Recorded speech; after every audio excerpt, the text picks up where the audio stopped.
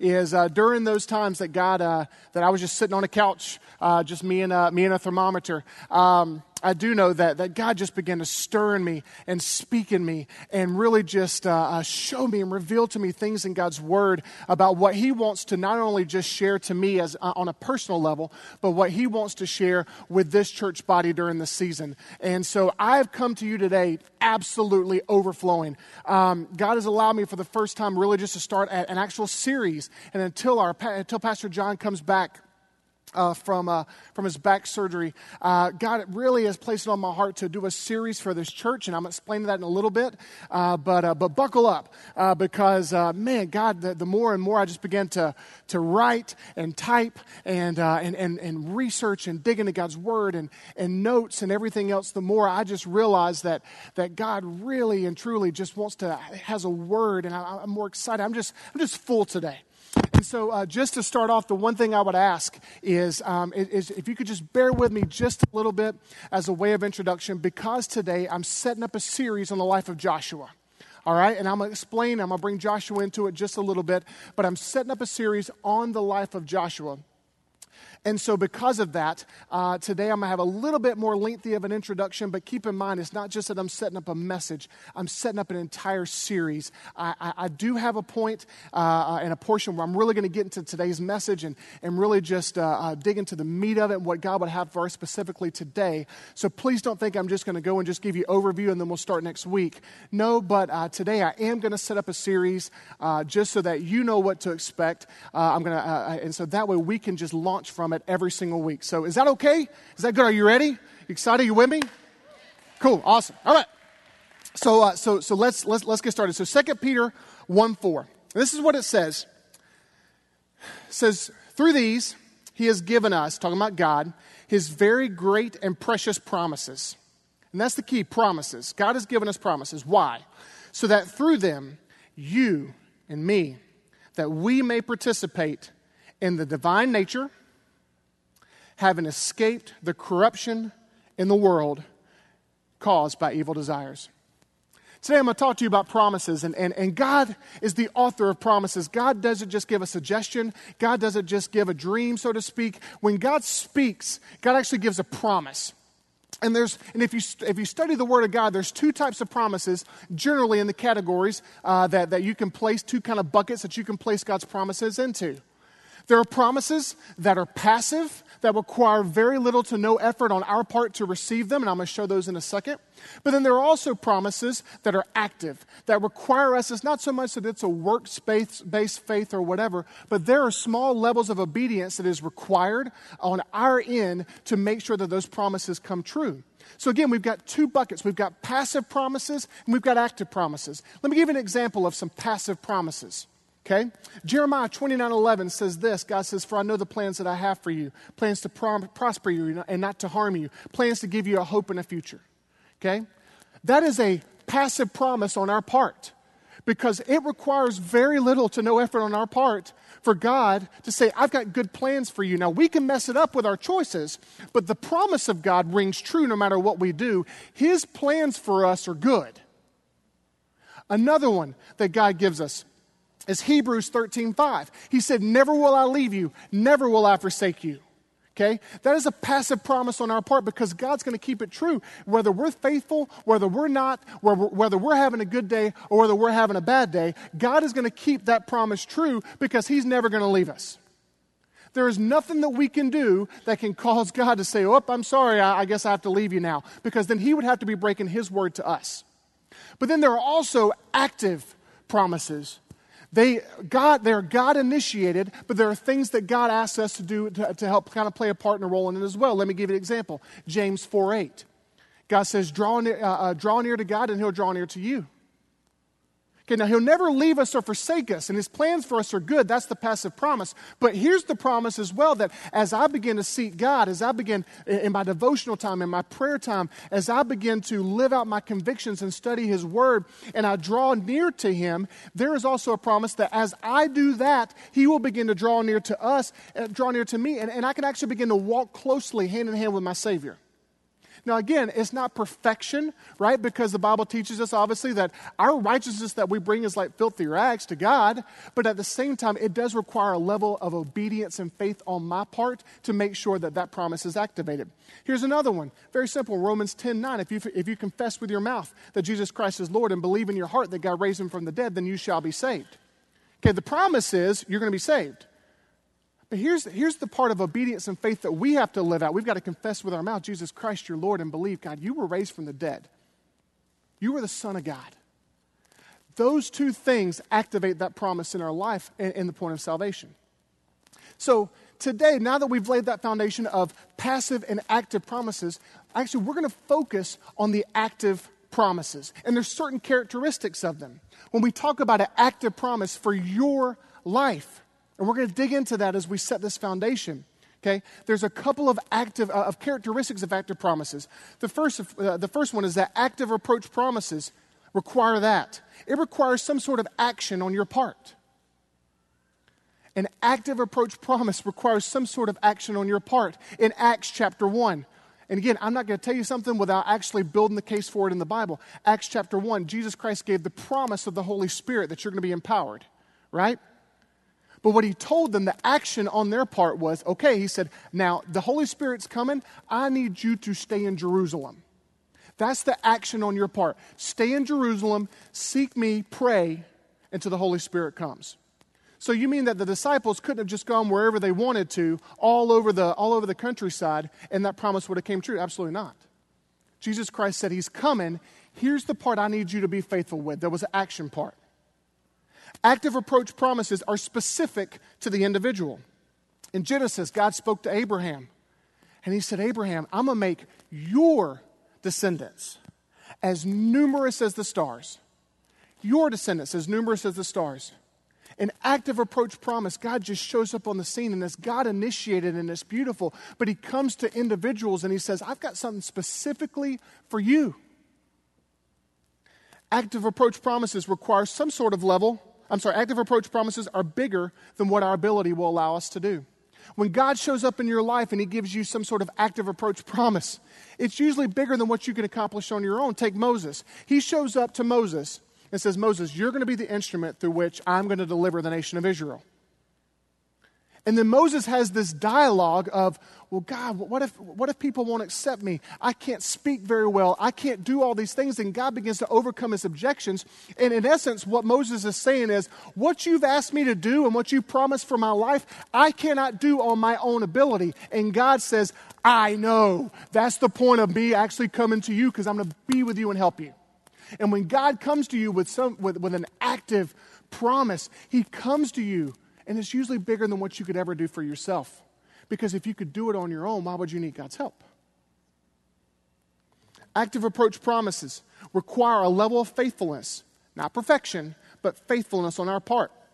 2 Chronicles talks about the dedication of the temple of the Israel temple that was dedicated to God by Solomon. And God made this promise that was very important.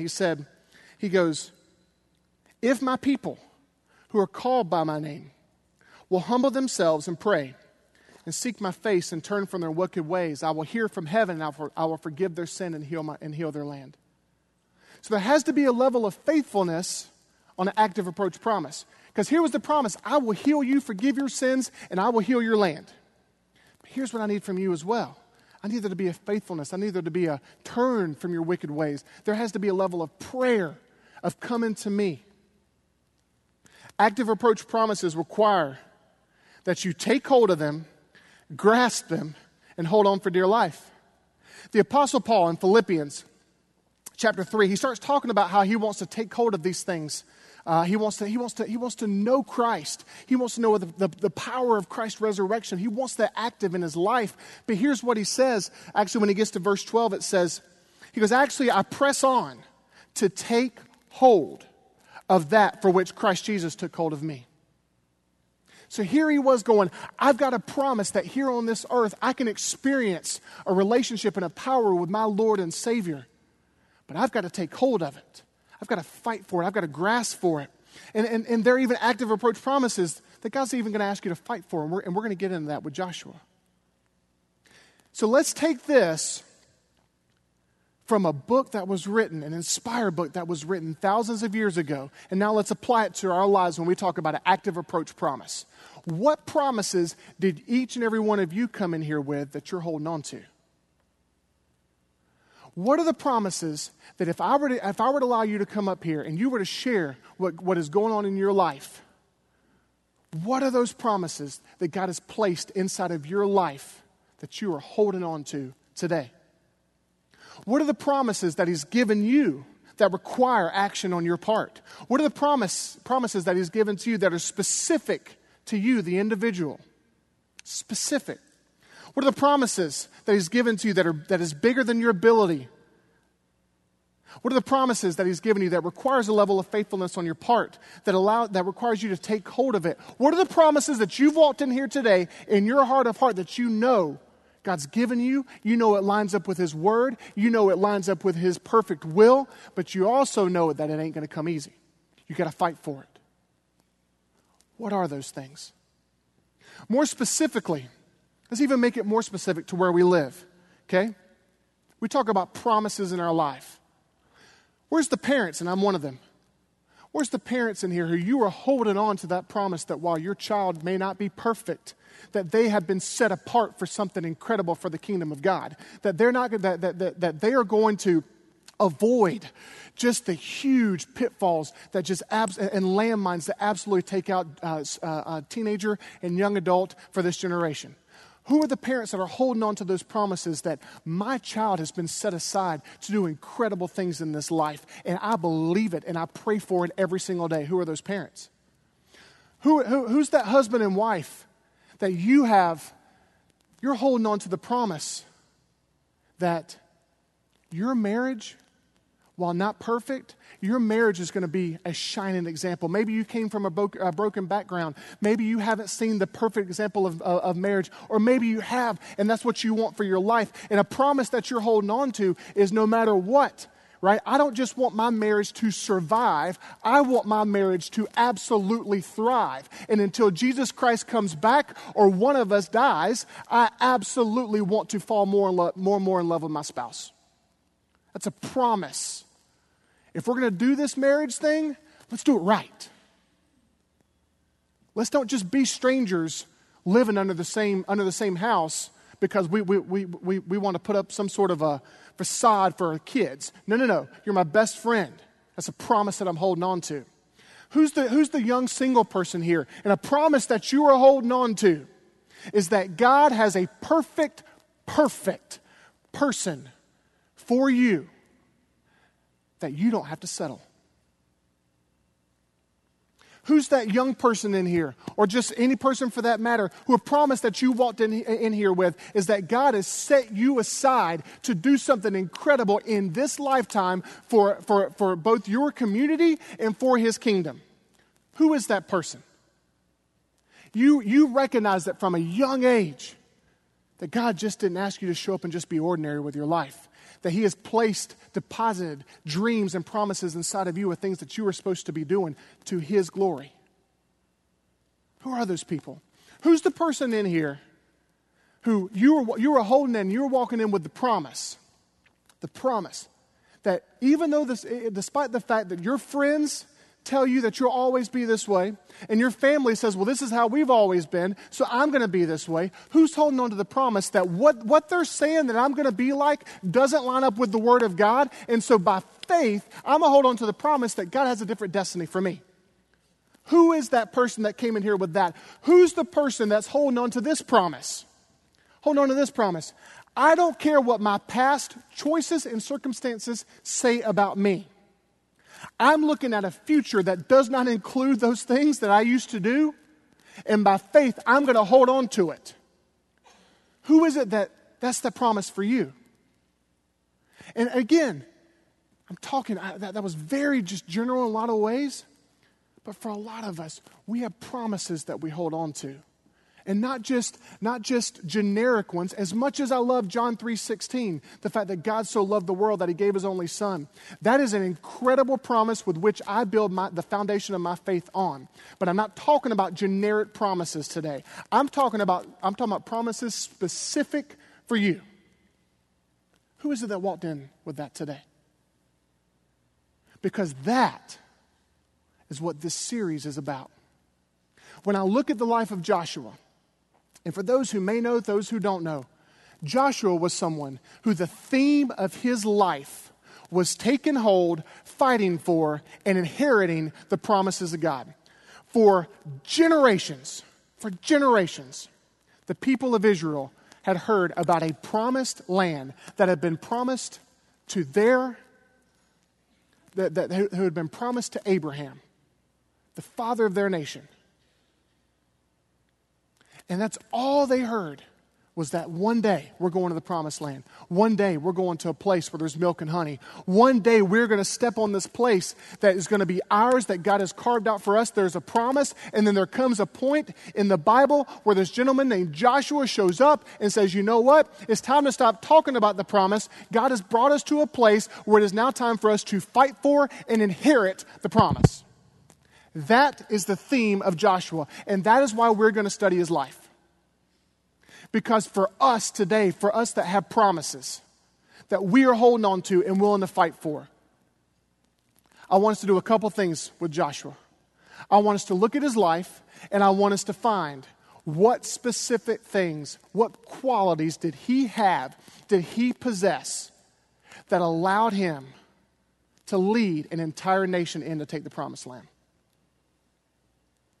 But more importantly, after we find out what those qualities are and we examine our heart to see if that's something that if those are qualities that we have, more importantly is afterwards. How did he get those things? Was Joshua just born with it? Was he born with these qualities that allowed us to look thousands of years at his life in the future and say, you know what? That's great that he possesses those, but you know what? When it comes to my certain circumstances and my promises, I don't have those qualities because I wasn't born with them, and so there's nothing I can do. All hope is lost. Or can we find a certain pattern in how God treated Joshua? And can we find opportunities in how God treated Joshua? And I believe that we can look and say, you know what? God offers me the same opportunities today. And I can fight for, I can grasp, and I can inherit the promises that God gave me. That's what we're going to do. Can I tell you, just so that you don't think I'm preaching at you, as I begin to put this message together, man, my heart just leapt because there are two promises that I hold on to for my life. There's two specific things that God has spoken to me. I've been walking with God since I was 16. Obviously not perfectly, but God just called me when I was young. And so one of the first promises that he gave me is that he had set me aside and that he had called me to do ministry. And that was to suffer for his name, and that my life was to shout his fame, and that I would bring other people into the kingdom. It's a promise that he gave me as a young man. The other promise that he gave me is that I was supposed to be a trailblazer and a generational curse breaker in my family. That there were generational curses that had been inside my family for years, and that I was supposed to be the one, obviously with his help, to break those chains and to set a new pattern with my family for my entire family's line. Two promises. So I'm just laying myself bare with you. These are things that my wife and I talk about just late at night when it's just us. Those two things I'm supposed to, that are promises in my life. And so as I began to study this, my heart just leapt in me. I was like, oh yeah, God, if you can do this for Joshua, you can do this for me and the promises in my life. It's the foundation. You already start digging into the qualities? I am. All right, here's the first quality. Ooh, I just talked. I got to find out where my notes is. All right, write this down. If you're taking notes, write it down. Here's the first quality that Joshua possessed that allowed him to fight for and inherit and grasp the promise, is that he had unusual perspective. He had an unusual perspective. Here's the thing about perspective, is that before we actually start talking about fighting for, time out, y'all just search your Bibles.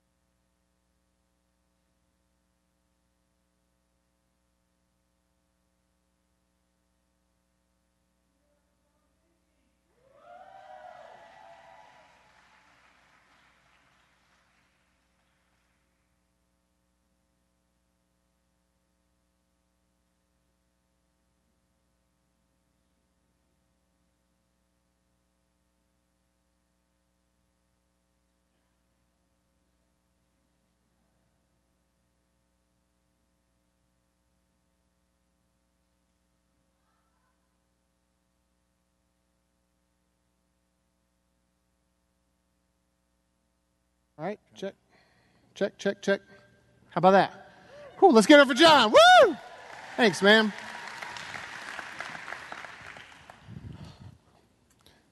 I'm going to be honest with you. John, what I think it is this is my first time ever preaching with a beard. I think it's getting stuck on the beard. But the beard is pretty awesome. It's pretty epic. I'm not going to lie. I look at myself in the mirror and I'm like, Kim's so lucky with this beard.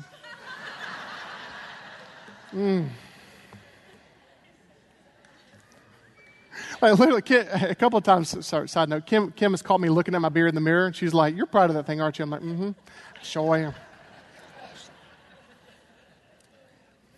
am. For those watching at home, my beard says hello, says hi. You know, it was just time for something new. All right, okay. Here's the theme number one. Back into it from Joshua's life. He had an unusual perspective. Okay, here's the thing about perspective.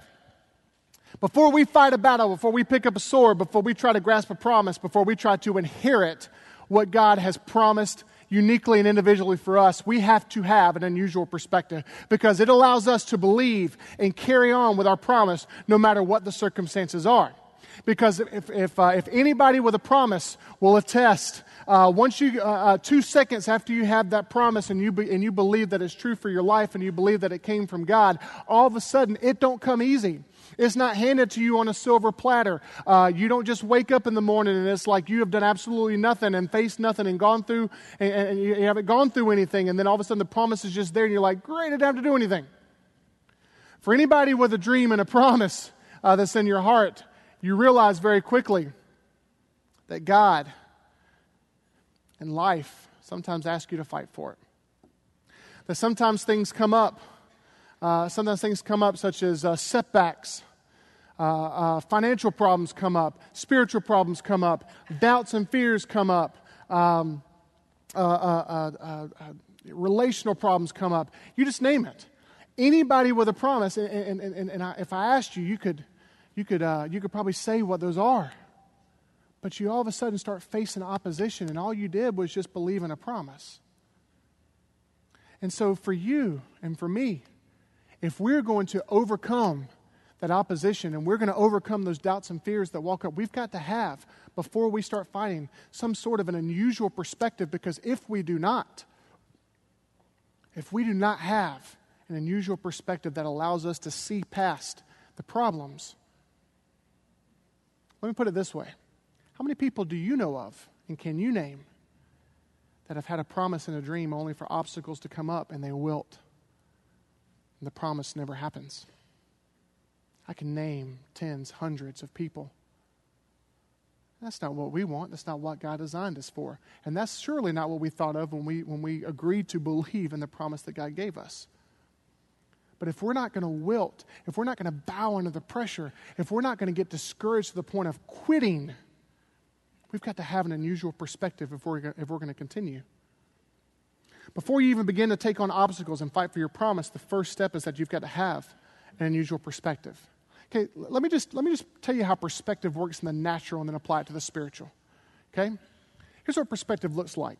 A couple of weeks ago, I take Kim and the kids, we go to Wild Adventures. And Madison, my little 6-year-old daughter, she sees a couple of roller coasters that look kind of scary, right? And all of a sudden she goes, I don't know if I want to ride these, Daddy. I don't know, whatever. But then Daddy is able to actually sit her down and say, baby, let me tell you about this roller coaster. It's nothing. It's nothing. Not only has Daddy ridden it before, but Daddy likes it, and it's fun, and it's not scary, and when you're done, you're going to absolutely love it. And with that perspective of, you know what, Daddy's ridden this before, and it's okay. We get on the roller coaster, and when she's done, she's like, Daddy, that was so much fun. Can we ride it 10 more times? Sure, baby, right? It's perspective. Let me tell you what perspective does for us, right? I've been very open and honest about the fact that because I was building a home, about this time last year, a couple months, we're almost at the year anniversary, I moved my family in with my mom so that way I could be with her. We could live with her while our house is being built. Now again, on the surface, and my mom's great. She's wonderful, right? But what grown man wants to go move his family back in with mommy, right? Doesn't really work all that great.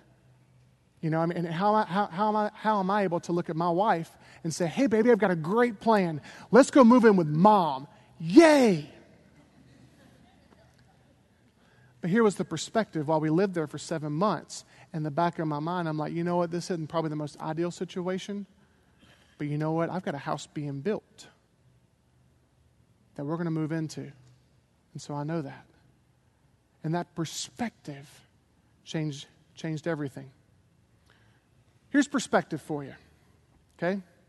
Despite the fact that the University of Georgia has lost almost their entire starting secondary because it got kicked off the team, we still have Jeremy Pruitt as our defensive coordinator who will absolutely raise our defense from the ashes, and we just signed the number 1 recruit in the nation last week, and we just added 2 more recruits this past weekend, so UGA's good. I don't care if we lost our secondary. I care what happened. I've got perspective. And August 30th, Clemson better watch out because we're going to give them the royal beatdown. That's perspective. And for all you Clemson fans out there, and I know one of my predominant youth leaders who is, it's going down, bro. Sorry. You're going to cry. You're more than welcome to come to my house and I'll give you some tissues, man, but you're going to cry. Abraham Lincoln said this, and this was someone who was known to have had a dream and a promise and was willing to fight for it. He said this, he goes, we can complain because rose bushes have thorns, or rejoice because thorn bushes have roses. Here was the beautiful thing about Joshua when it came to his perspective. It wasn't that he looked at the glass, proverbial glass, as half empty. It wasn't just that he looked at the proverbial glass as half full. If you look at his life, and I'm about to give you an example, he looked at the glass as absolutely overflowing, and that perspective is what allowed him to claim his inheritance and his promise. Let's take a look at it. You don't have to turn there unless you just want to, but Numbers 13, this is when Joshua really first comes on the scene. If you're familiar with the Bible, this is a very familiar passage with you. If not, I'm going to read it out. Long story short, Moses at the time, the Israelites and Moses had come up to the promised land. They had left Egypt. They had walked in the desert, and they were at the promised land. So they were on the edge of it. So they were on the edge of claiming their promise. Moses sends out 12 spies. Joshua was one of them. He says, hey, go check it out and come back and tell me what you see. So they come back and they check it out, and this was the reports. From 10 of the 12 spies, this is what they said. They came back and told the entire nation, they said, we went into the land to which you sent us, and it does indeed overflow. This is Numbers 13, verse 13. And it does indeed flow with milk and honey. Here is its fruit, but the people who live there are powerful. And the cities are fortified and very large. We can't attack these people. They are stronger than we are. Here was Joshua's account in chapter 14, verse 7. This is what he said, him and Caleb. Said, the land we passed through and explored is exceedingly good.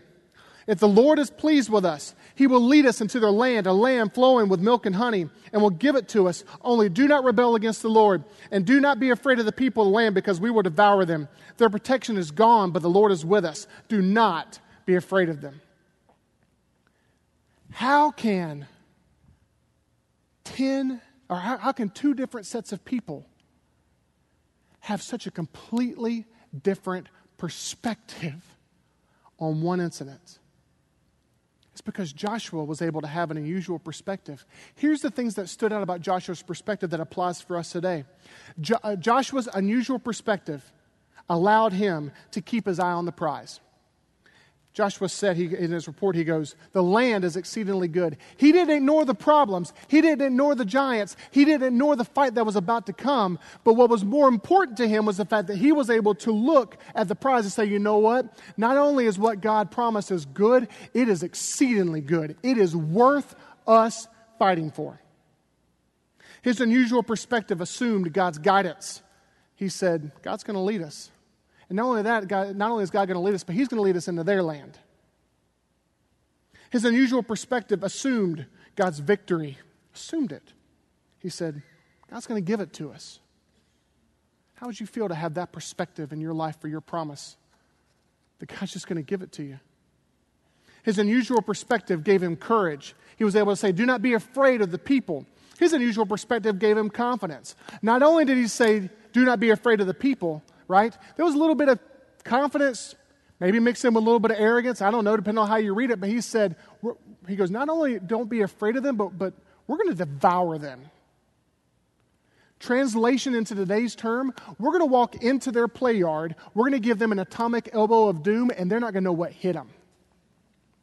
That's what he said. How would you feel? What would you give to have that kind of confidence toward your circumstance? His unusual perspective gave others around him confidence. Joshua said, their protection's gone. The people in the land, their protection's gone, but the Lord is with us. His unusual perspective and his heavenly perspective was able to trickle down to other people inside of his influence. What would you give for that? What would you give to have such a heavenly perspective on the promises that you have? That even when opposition arose and things looked like it was, and things looked bleak, and you realize that it's going to be a way harder fight than what you ever thought it was going to be, for you to have such a God confidence that it trickles down to other people in your family and friends and circle of influence. That is incredible. So let's see how this perspective plays out. I gave you a couple scenarios before we started. How does this unusual and heavenly perspective play out to us? Okay? We talked about the parents. Who you are believing, and you have a promise held up inside of you that your child is set apart, and you're going to pray for them, and they're going to do incredible things. It's your promise, right? And then all of a sudden, a circumstance walks up, and maybe you see their phone, and you realize a text that they sent that was inappropriate, or they bring home some friends from school and you realize that's not an okay crowd, or all of a sudden they begin to question your authority. That child who never gave you problems is now all of a sudden distant, and you don't know what's going on, maybe even a little disrespectful, and you're going, what in the world? Okay, the fear perspective says all hope is lost. God gave me this promise for my child, and now I'm seeing them kind of walking away from them. I'm seeing them taking steps kind of toward being a prodigal son or a daughter, and I don't know if I can do all this. It's the fear perspective. The faith perspective says, no. I've got a promise for my son. I've got a promise for my daughter. And things may not be good right now. And I may see things that I don't like, but that will not stop me from praying. That will not stop me from continuing to believe for their life. That will not stop me from continuing to speak over them. That will not stop me from continuing to encourage them. That will not stop me from continuing to fight some of their battles over who they hang out with. I'm sorry, Jimmy, but you're not going to be able to hang out with that friend. He's no good for you, and God has something better for you. And I love you enough to tell you, because I'm looking at it from a faith perspective, not a fear perspective. For that husband and wife who are holding on to the promise that your marriage is going to thrive. And just like any marriage, you all of a sudden look at that person that you're married to and say, you know what? There's a lot of things about you I didn't realize. And of course, they're looking at you thinking the same thing. Right? And then all of a sudden, the fear perspective comes in and says, oh no. Are we going to be able to do this? Are we going to be able to really be able to have a marriage that thrives? Or are we just going to be a shell? That's the fear perspective that comes in and plays with our heads. Or the faith perspective that comes in and says, you know what, I made a promise to you till death do us part. And you know what, I'm as a husband, I'm just speaking from my perspective, I'm going to claim 1 Peter 3:7, which tells me as a husband, I'm supposed to live with you according to knowledge. And so I'm going to get to know you I'm going to get to know you better. I'm going to find out your perspective. I'm going to grow. I'm going to change. My way doesn't have to always be right? And we're going to continue to grow and communicate and learn together. And you know what? And while it may not be perfect at times, it's going to be good because I'm not going anywhere and you're not going anywhere. And I give you that promise. And I made a promise to you. On our wedding day, and I make a promise to you now and every single day that you and I are going to be good. That's the faith perspective. How about that young person, that young single person, right? Here's what happens. You're waiting for God's perfect match for you. And all of a sudden, Bubba comes along, and he sort of loves Jesus, like he's kind of willing to go to church with you if you want, but he doesn't really go if it was really him by himself or whatever, and you're kind of wondering, you try to talk to him about the things about God, and, hey, how was your quiet time? And he was like, oh, it was great. I'd slept through it because I was sleeping, right? And then all of a sudden you've got that choice of, well, he's got some of the things that I like. I mean, he treats me good. We talk good. He doesn't abuse me. He gets along with my friends. He's fun to be around, or she's fun to be around, or whatever, And so I guess I can settle. And in our heads, what we do is instead of saying, I'm going to trust God, I'm going to play God instead because I can save them. It got quiet on that one. Because I see it play out over and over and over again, and that single person, instead of waiting for God's perfect match for them, settles. How about this one? The person who believes that God has set them aside to do some incredible things in their life. And this was me oh my gosh. I told you I turned my life over to Christ at 16. This was me at an early age. This was the hard thing for me, right? God gave me a promise. I began to walk toward it. And then all of a sudden I realized my immaturities, my shortcomings, my failures, and the things that I cannot do. And over and over and over and over again, I just stumbled. And then all of a sudden, in the fear perspective comes in that says, you can't do this. Look at you trying to actually do something for your Lord and Savior and for God. Look at you trying to step out into the unknown and do things that you've never done before. Look at you trying to do things that are different than what your past has said that you do. Why don't you just quit? That's the fear perspective. The faith perspective says this. You pick yourself up. You dust yourself off. You find a scripture like Philippians 4:13, which says, I can do all things through Christ who gives me strength. You find a scripture such as Romans 8:37, which says, in all these things we are more than conquerors through him who loved us. You find a scripture such as Romans 5:17, which gives us the promise that we are to rule in life with Christ. And you say to yourself, you know what? I may have stumbled. I may have disappointed. I may have fallen short, but I'm going to pick myself up right now. I'm going to repent. I'm going to go to my God. I'm going to make it right. I'm going to go to anybody else. I'm going to make it right. And I'm going to dust myself off. I'm going to lift myself up. Right? I'm going to humble myself, learn my lesson, and I'm going to keep walking because even though I may fail, God never fails, and I'm going to be okay. I'm not going to quit. That is the faith perspective. I cannot tell you how many times that situations have come up in my life and I have a choice. Am I going to give in to the fear perspective, or am I going to be like Joshua and I'm going to say, you know what? The obstacles are many. But my God is greater. Those are the times that really define you. This isn't in my notes, but I just felt prompted into the Holy Spirit. Those are the times that define you as a Christian. Is when you realize that it's the promise that you're going after, that God gave you, is harder and has more obstacles than what you ever thought. And you still, even when your emotions tell you differently, you still say, but my God's greater. That's the what. That is the quality that Joshua had. But I'm sure you're like me when I began to study this. How do you get it? One of the easiest or hardest things to do, I guess, depending on your perspective, is to look at a story like this and look at Joshua and say, you know what? Joshua must have been born with it. There must have been something about Joshua that allowed him to just be born with it.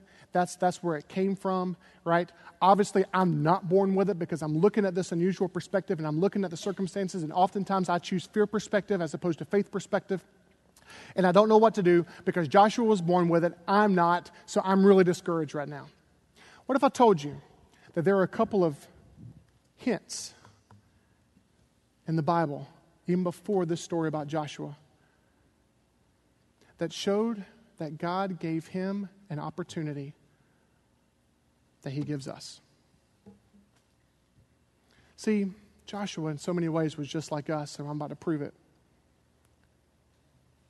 And there was some opportunities in a certain path that God opened up for him. And if you blink, you'll miss it while you read the scriptures. That shows how Joshua got his unusual perspective. The first one was this. In Exodus 24, 13 through 18. In Exodus 24, 13 through 18. See, outside of God and the nation of Israel, the key central figure in the book of Exodus is Moses. So you read a lot of these stories about what happens with Moses. And I'm about to read you the story about when Moses went up to Mount Sinai to get the Ten Commandments. Powerful moment. But if you look at the story, there's something unusual that's said, because we've always assumed that Moses was alone when he went up to receive the Ten Commandments. But let's read our Bible together. Exodus 24, 13 through 18 says this. It says, "So Moses rose with his assistant Joshua. And Moses went up to the mountain of God. And he said to the elders, 'Wait here for us until we return for you. And behold, Aaron and Hur are with you. Whoever has a dispute, let him go to them.' Then Moses went up to the mountain, and the cloud covered the mountain. The glory of the Lord dwelt on Mount Sinai. And the cloud covered it 6 days. And on the seventh day he called to Moses out of the midst of the cloud. Now the appearance of the glory of the Lord was like a devouring fire on top of the mountain in the sight of the people of Israel. Moses entered the cloud and went up on the mountain. And Moses was on the mountain 40 days and 40 nights. I don't know to what extent that Joshua went up on that mountain with him. But I do know this. Moses looked at all the nation of Israel and said, 'Y'all stay here. Me and Joshua going up here.' That was Joshua's first taste of the glory of the Lord. I don't know. It doesn't say that he was standing right next to Moses when all this stuff happened and God's glory came down like a cloud of fire and smoke and all that. It doesn't say that. It doesn't say how close Joshua was, but I can tell you this. He was close enough to get a taste of it. He was close enough to sit there and at least say, wait a minute. I'm being exposed to the God of the universe. That's some of us. If we look at our lives, how many of us could share the testimony, even if we grew up in church or if we didn't, or if we fell away or if we didn't, that there came a time where somebody invited us to experience the presence of the Lord, and we got a taste. And we got a taste. But here's the cool thing Joshua did as well. The next part about Joshua is that before we even show the scripture, so a couple chapters later, you see where it talks about this incredible story where Moses, at the time, the Holy Spirit wasn't given, Jesus Christ hadn't come, so Moses met with one man. God met with one man, that was Moses. He would go into this tent, and the presence of God would come and meet him there. And the scriptures say that Moses' face would actually shine kind of like, it was radiant. They had actually put a cloth over him because the presence of God was so close to him there. And then Moses would actually go out and speak with the people. But here, there's something a little unusual, though, when we talk about Exodus and we talk about that chapter 33. Let's read it together. It says, Exodus 33, starting with verse 11, it says, "The Lord would speak to Moses face to face." So here's what I was telling you about. He'd go in, and the presence of God would fill there, as one speaks to a friend. Then Moses will return to the camp. But here's something unusual. But his young aide Joshua, son of Nun, didn't leave the tent. So let me get this straight.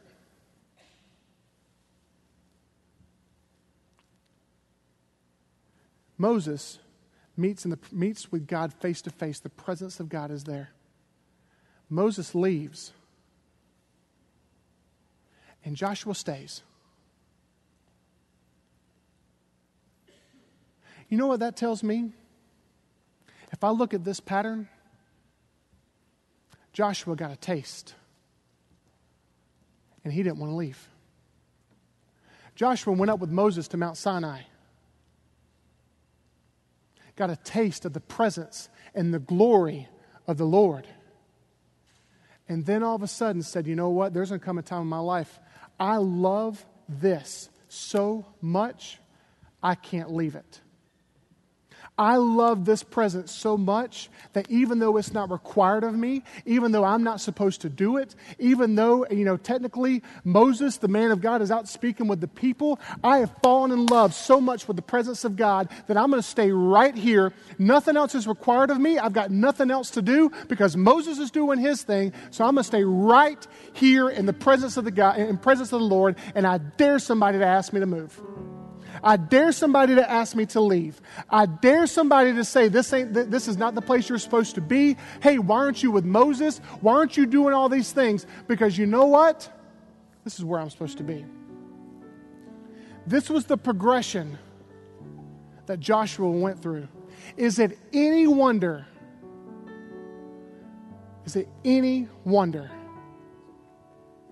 that when it came time to fight the battles for inheritance, that he had an unusual perspective? Joshua did over and above what was required of him to just be in the presence of God.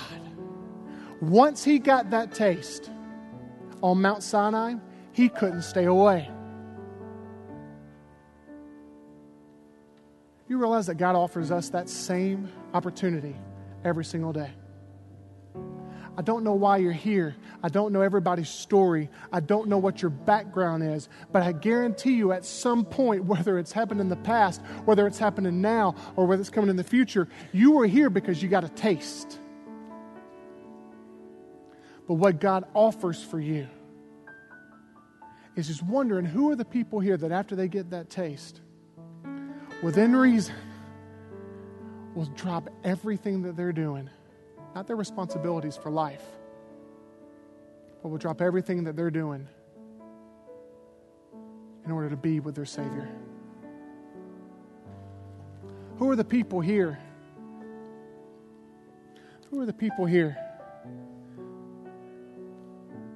It didn't make sense for Joshua just to stay there, but he did because he wanted to be around God.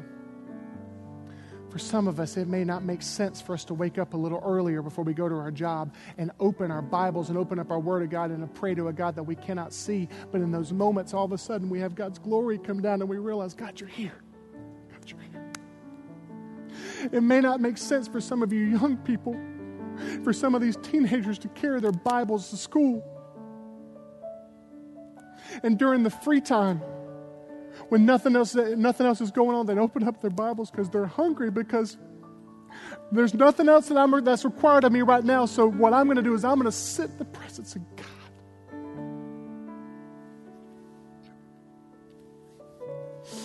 For some of us, it makes no sense to show up a little early to church just because you want to take a couple minutes and pray and make sure things are right between you and your God before you start worship.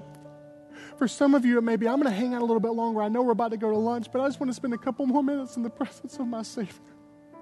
Because it's real. It's not just a theory. It's not just something that I can read from a book. It's real.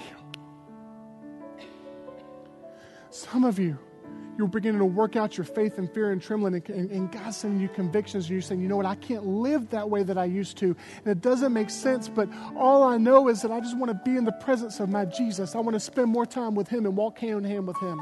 That is an attitude that has to be fostered every single day. You want an unusual perspective?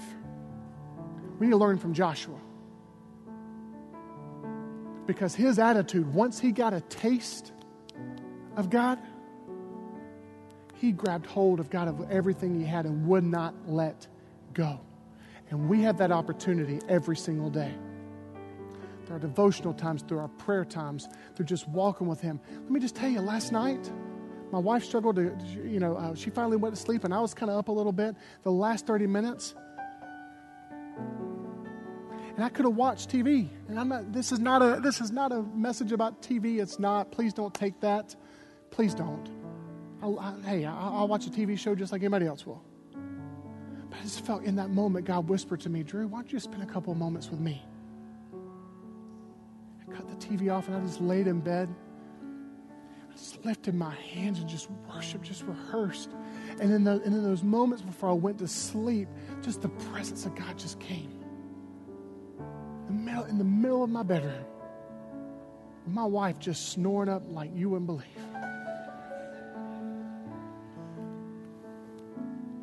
Who are those people? I can't just define it for you. I can't say, do this, check this off, spend this amount of time. It's a heart issue. Just like Joshua. Joshua said, I'm not leaving the tent with God's presence here. I'm not doing it. And then fast forward and we see an unusual perspective for his life. Don't wait to try to get an unusual perspective once the battle comes. You cultivate it. You allow God to speak to you. You allow God to tell you how big He is. You allow God to tell you what He's going to do and how He's going to handle problems. And then you'll have the faith to stand no matter what. I know we've got to go to lunch today. But as a Kickstarter, what I'm going to offer as this response time, I'm going to give you the chance to respond and enter into the presence of God. We're going to stand.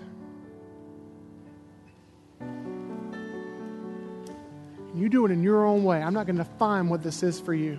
But if you want an unusual perspective for your issues and for your problems and for your promises that you are fighting for, how you get that unusual perspective is you spend time with the one who can give you that perspective. Now, I'm going to take a couple of minutes. I just want to encourage you, however you want to, however you're comfortable, to enter into the presence of God. Let's do that now. Who is like you, Lord, in all the earth? Matchless love and beauty in this earth. Nothing in this world can satisfy. Jesus, you're the cup that won't run dry. Your presence is heaven to me.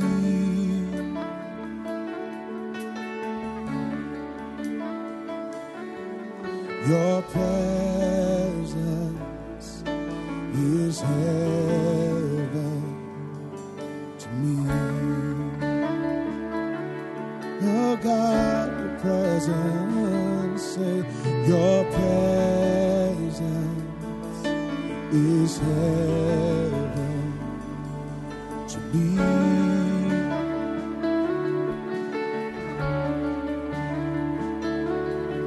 Your presence is heaven to me. Treasure of my heart, say, treasure of my heart and of my soul. In my weakness you are merciful. Redeemer of my past and present wrong. You're the holder of my future. Hold on to your promise, Lord. Your presence is heaven to me.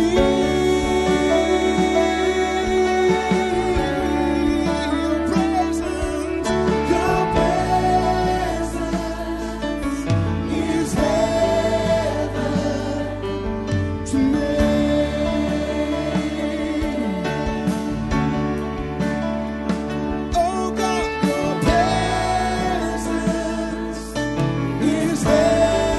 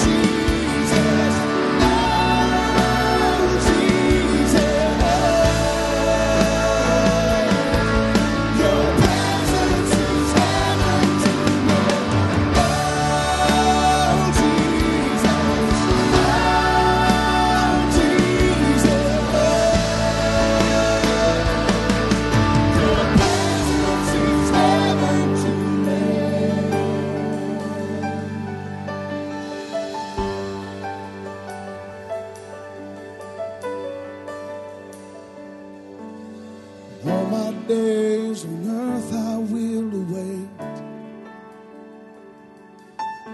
the moment that I see you face to face.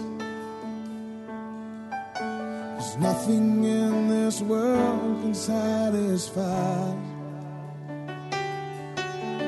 Jesus, you're the cup that won't run dry. And nothing in this world can satisfy. Jesus, Jesus, you're the cup that won't run dry. Nothing in this world, sing it with me. Oh, nothing in this world can satisfy. Oh, Jesus, Jesus, you're the cup that won't run dry. Oh, Jesus, you're the cup that won't run dry.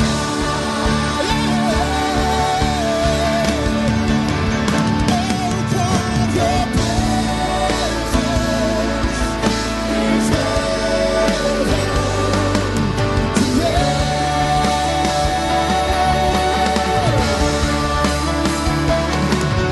Your presence is heaven to me. Your presence is heaven to me.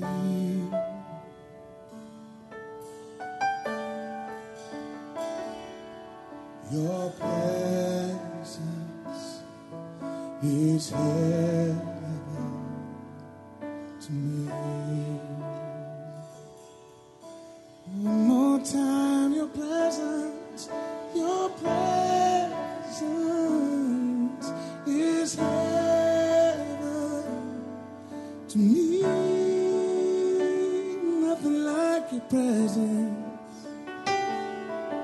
Your presence is heaven to me.